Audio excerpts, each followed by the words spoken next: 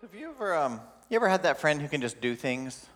Like they're just good at it, that friend, the one that has never played basketball but can just step back and start draining threes. It's March Madness time, Or that person who can pick up a guitar, they can just play the guitar. They've never played before, but it's like they can just pick it up and they can just do it. Or they take a pencil and paper and they look at a tree and they can just draw the tree and it looks like real life, not like my tree. My tree's like a line with the little thinking bubble, that's like my tree.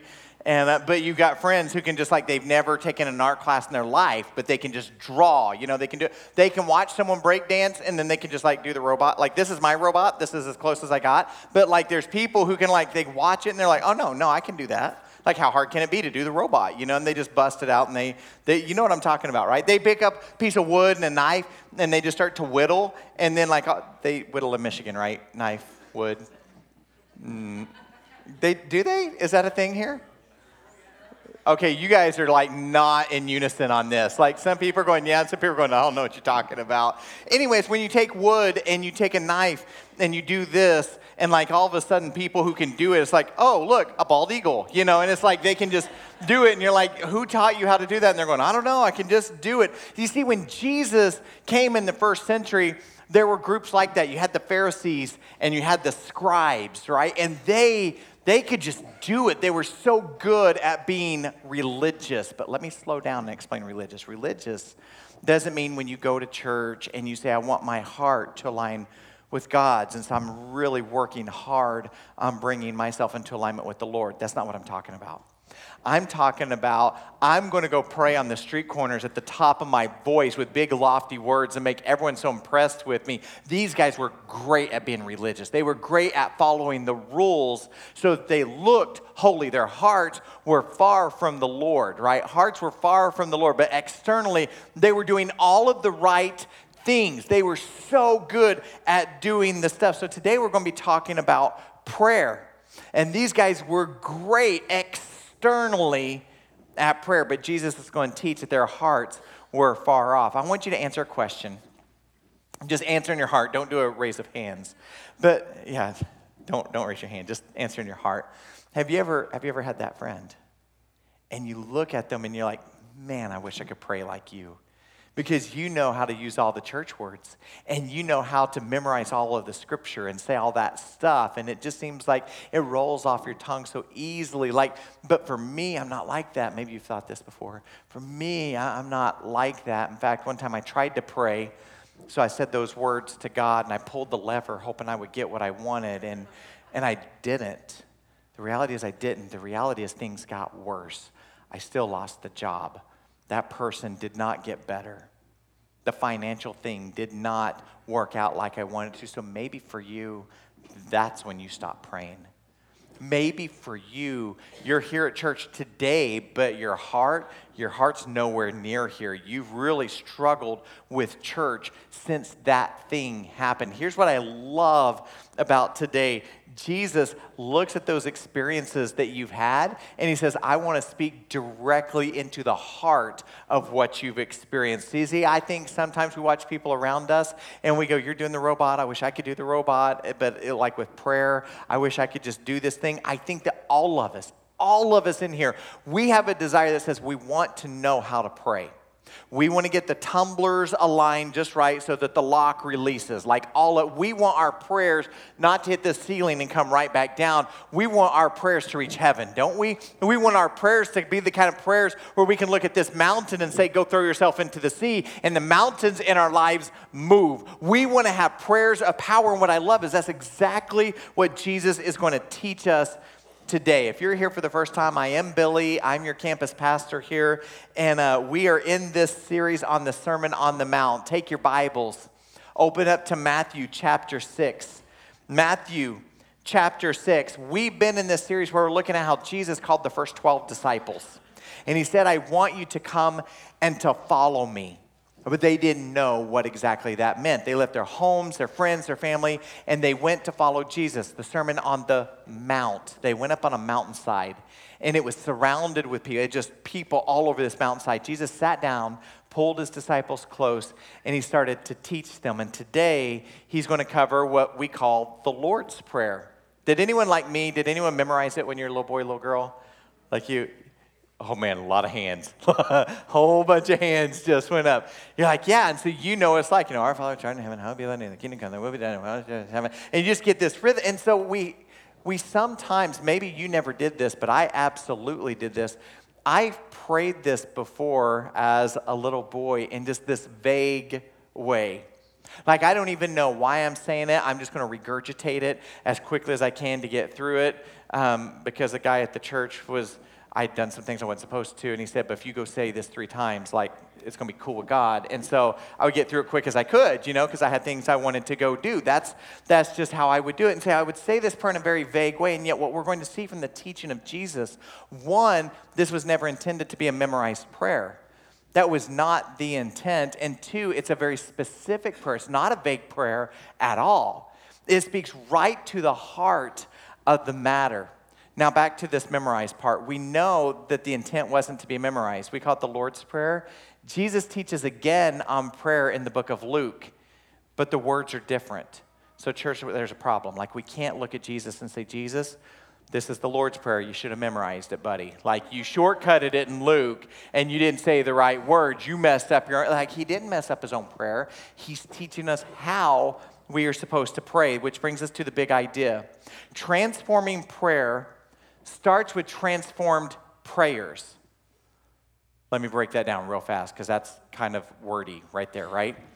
If you want to have prayers that are prayers of power, it starts with you being transformed. It's from the inside out. You want to see the kind of prayers in your life where mountains moved, it's going to start inside you. In fact, there's going to be 3 ways that Jesus shows through this Lord's Prayer that we're going to move this direction. And it starts by moving from me-centered prayers to God-centered prayers. From me-centered to God-centered. Look at Matthew chapter 6, starting in verse 9. Jesus says, pray then like this. And I just need to call a timeout. Pray then like this, which means, in light of everything I just said, in light of everything I just taught you, here's how you should pray. Well, what did he teach us? Here's what he taught us. There's these guys, the Pharisees. There's these guys, the scribes, and they're hypocrites. They're good at looking the church part. They're good at following the rules, but their hearts are far away from the Lord, right? And so he says, don't pray like the hypocrites. Don't pray at the top of your lung on street corner to be seen by men. He says, get alone. Shut the door. Pray to your Father who's unseen. So it's like, based on that, based on what I just told you then, here is how you should pray. Pray then like this, our Father in heaven, hallowed be your name. Your kingdom come, your will be done on earth as it is in heaven. So Jesus gives us the words that we're supposed to say. And he says, start like this, our Father in heaven.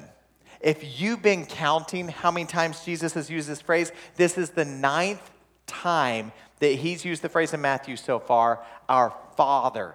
The 9th time. There are 17 times in the Sermon on the Mount that he will use that phrase, our Father. And there's like 40 all throughout the book of Matthew, our Father. But think about, to these 12 Jewish guys, what this would have sounded like. You see, the name of God was so holy, they wouldn't have even written the name, church, right? You know this. They wouldn't have written all of the letters to the name Jehovah because that name is holy. So they wouldn't have even written the name. And here Jesus is sitting on this hillside, and he says, so here's how you start. You're going to start by saying, Abba, Dad, Daddy, Father. That's how you're going to start. What do you think of? What do you picture when you pray? You see, I think some of you picture like a void, like there's just like blackness, and God is just somewhere out there listening. He's like this absent God who's just kind of listening and picking up on all the radio signals coming through. For some of you, that's what you picture. For some of you picture Gandalf, right? Like old guy, white beard, ZZ Top style, that's what you're picturing in your head. Some of you, it's going to be Morgan Freeman or George Burns or whoever's played God in Hollywood, right? And so we have all these pictures, but here's what Jesus says. Jesus says, I want you to have an appropriate picture of who God is. He's your heavenly Father. He's Abba. He's Dad. I don't know what you've been picturing, but you need to picture Dad, That's who God is. And he said, but once you have that, you need to start to move on to your name is hallowed. Hallowed is your name. Holy is your name. Pure is your name. Majestic, mighty is your name. Tell God who he is. And maybe you're going, why would I do that? Like, God knows. Like, why would I need to tell God who he is? Well, I'm married to Amy. You guys know this. This summer will be 25 years. And I keep repeating that so I don't forget. 25 years of marriage. I like her. That's what I've decided. Like, I like her. I love her. I think she's pretty to look at. And I've told her all that stuff before. Like I have. I've told her before, like, gee, hon, I like you. You know? So I've told her. And here's the funny thing about Amy. She doesn't get tired of hearing that. She doesn't get tired of hearing I love you. She doesn't get tired of hearing I love being married to you. I love being your husband. She doesn't get tired of hearing that. So daily, I work daily to make sure that she hears this. This is important for her to hear. She needs to hear me say that. That's how our relationship with God should be. It's not like, well, God, I've told you before that you're holy and you're good, so you should be good now. Like, no. God never gets tired of hearing us as his kids go to him and acknowledge who he is. And so this is something that you're not used to doing. Here's the challenge I want you to accept this week. I want you to go to the book of Psalms this week. Just spend the whole week in Psalms. And I want you to start to read through the Psalms. And as you do, go to your journal and just start to write down every attribute of God. He is a strong tower. He is a refuge. He is holy. He is our Savior and our Redeemer. Just write down all the descriptions of God. Go through the whole Old Testament if you have to. You're going to be going, the Lord is a warrior. The Lord is his name, right? Just write down all these descriptions of who God is, right? And then in your prayer life, Jesus says, if you want to know how to pray, this is how you pray. Stop. Acknowledge who you're talking to. Just spend some time telling him who he is. It's going to take discipline, though. Isn't it? Because for so many, what we do is we say, there's this stuff, Lord, pressing down on me. I want to get to the stuff. Like, I want to get down to I need some help. My loved ones need help. I need you to act in a way that only you can. We want to get to that stuff. But Jesus says, before you get to any of that, slow down. This is awesome. Slow down. Acknowledge who you're talking to, your heavenly Father.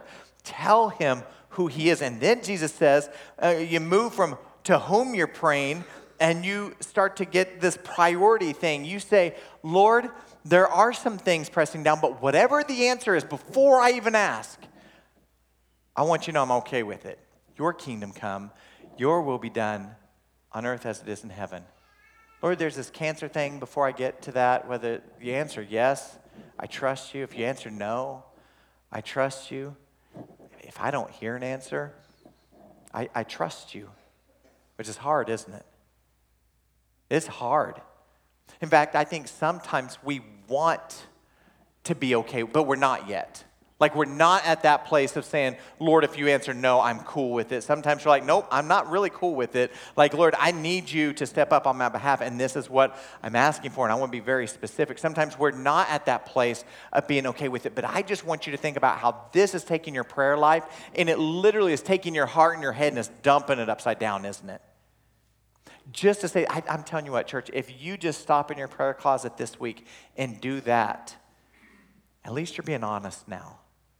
At least you're being honest with the Lord of saying, I want to be okay with this financial situation. I'm not there yet. Spend some time in your prayer closet. Stop right there. Spend more time saying, Lord, I need my heart to be in alignment with yours. I need you to walk me through this. You see, when your faith intersects his faithfulness, that's where life change happens.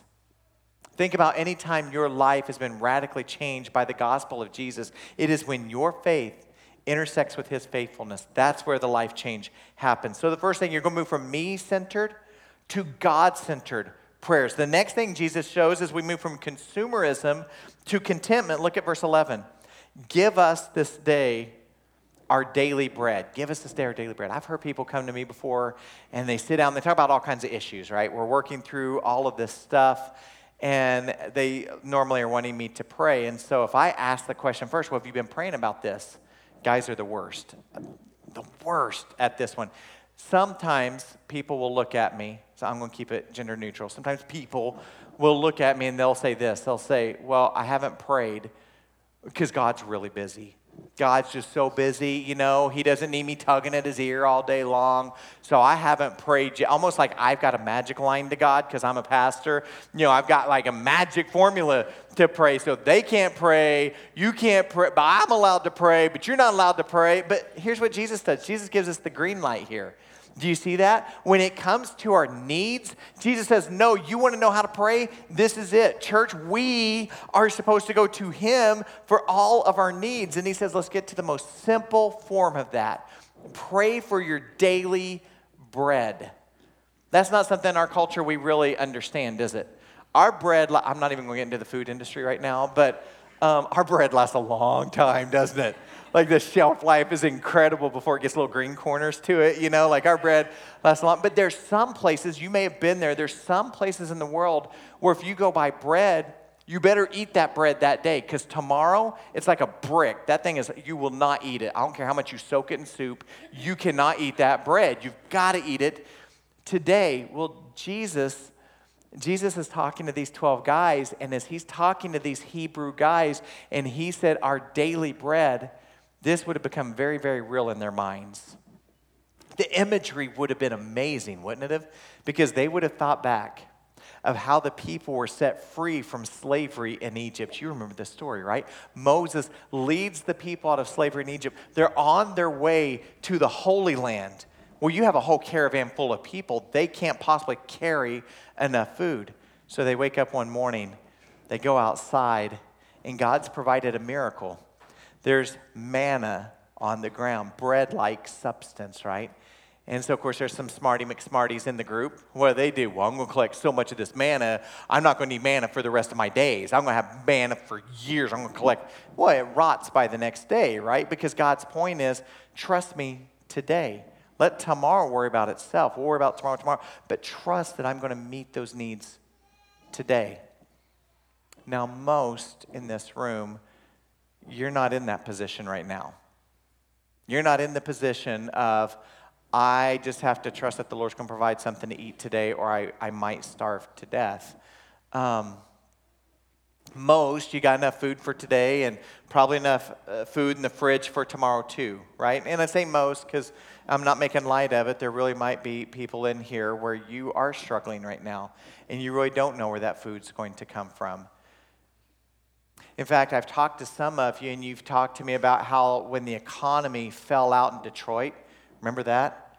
Some of you were trying to leverage relationships, leverage position because you honestly did not know how ends were going to meet. You did not know where the food was going to come from. It got that scary for you. And Jesus is saying, there's times where as nations, we're going to have so much, other nations will come because our storehouses are full and they're going to ask to have food from it, right? There's going to be times like that. And then there's going to be times when we have none. But in both of those times, you and I have a responsibility to understand that we are dependent on the Lord to meet our needs. In fact, look at the verb that's used right here in verse 11. It uses the verb give. God, we are requesting your provision. It's where we say, Lord, I want what you want for this church. I'm trusting in you to provide for the needs of this church. I'm trusting you to provide in my personal needs. I am trusting you with everything that I am. I just want to tell you, I think that sometimes we struggle with that. Sometimes we think, no, I just need to work harder. I need to try harder. I need to think harder. I need to plan better. I think that's what we do. But Jesus teaches us to pray in a way that transforms us. Do you see that? He teaches us to pray in a way that changes the world around us. Now, you know your needs better than I do. And again, in just a few moments, we're going to stop everything. We're just going to give you a quiet space to pray. Jesus gives us the green light. He says you're moving from consumerism to contentment, but it is this place where your heart doesn't have to be anxious in prayer. I think sometimes we're anxious in prayer. I think sometimes we pray in a way that says, I'm looking for the jackpot. I'm looking for that prayer to end all prayers. And Jesus is like, no, find that contentment today in me because I'm meeting your needs today. Finally, final point. We're going to see Jesus teach that we need to move from radical independence to repentant reconciliation.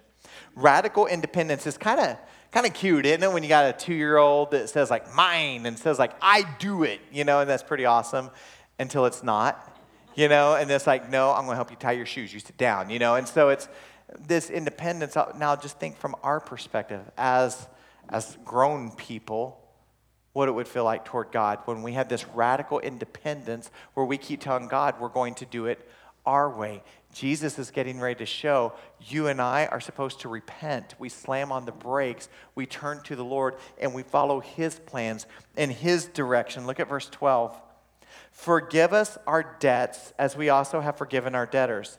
And lead us not into temptation, but deliver us from evil.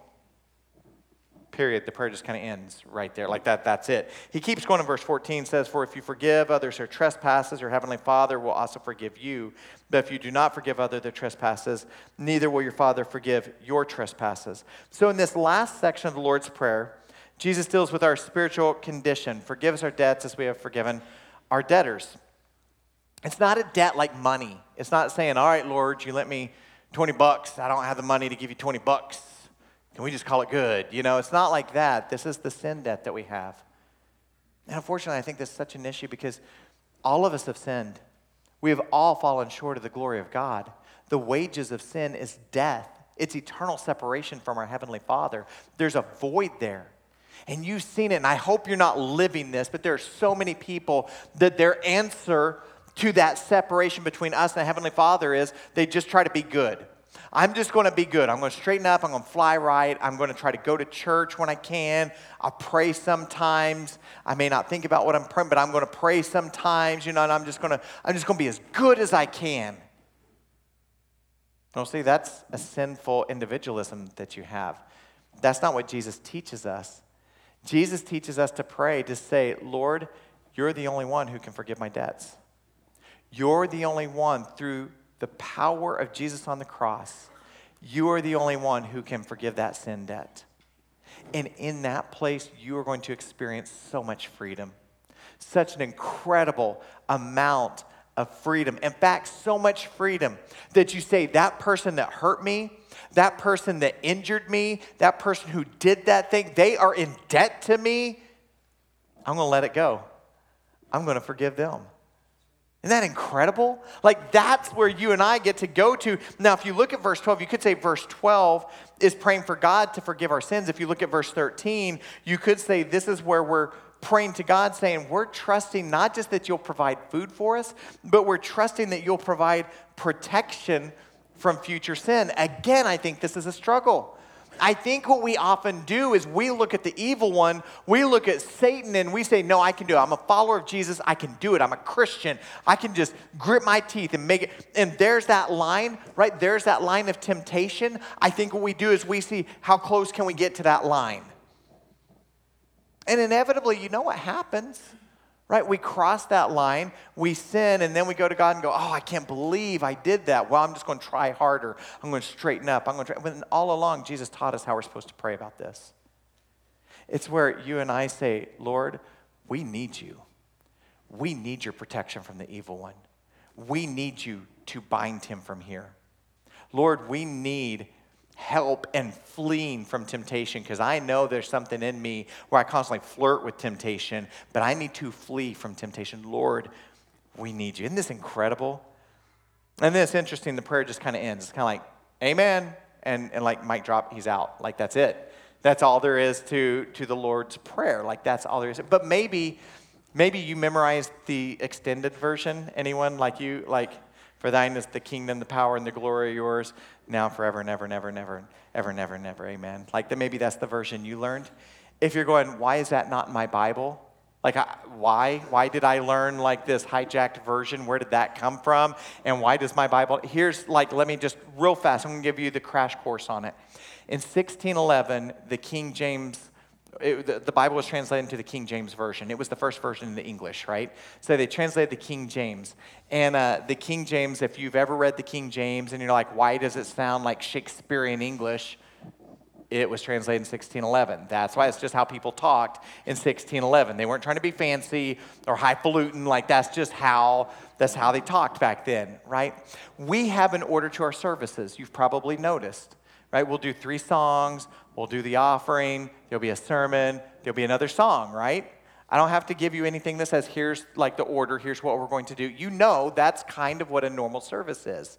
Well, in 1611, the normal way for the Lord's Prayer was to have the Lord's Prayer, and then there would be a doxology on the end. A doxology is an ending prayer, or sometimes a short song. Sometimes it's sung. So in 1611, it was very normal for this doxology to be added to the Lord's Prayer. But when you go back to the early manuscripts, when you go all the way back to the Greek, when you go all the way back to the Hebrew, the version that you're reading in your Bible would have been the original without the doxology. So that's a very fast crash course.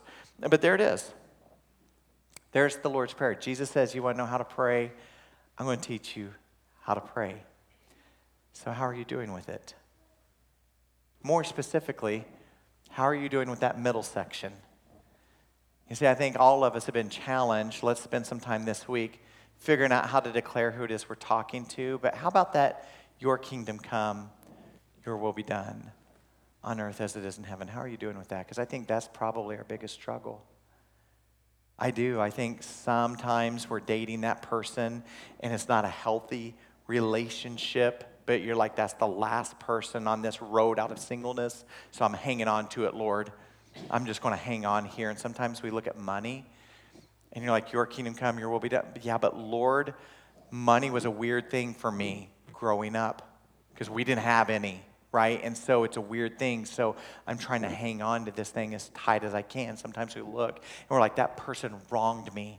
That person hurt me. And I know you want me to forgive, but I don't know that I ever can forgive. And so you hang on to it with everything you got.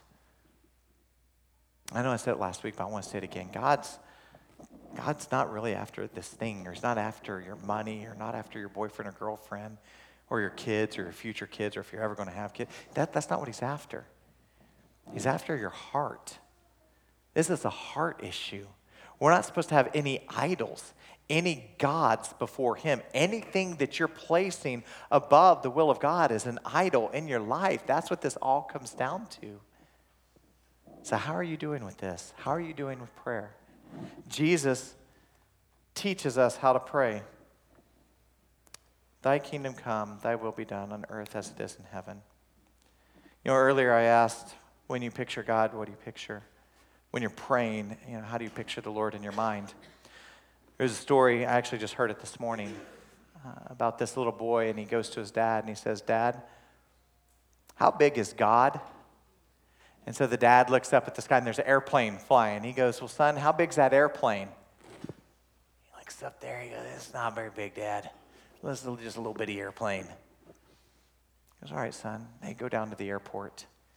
And they get out the airport. They get really close to one of the big jets. Hey, son, how big's this airplane? Oh, Dad, this plane is really big. He goes, son, it's kind of like God. The closer you get to him, the bigger you understand he is. That's true for us, isn't it? The more we continue to bring our hearts and our lives into alignment with him, the bigger we understand our Heavenly Father to be, the more powerful we understand him to be.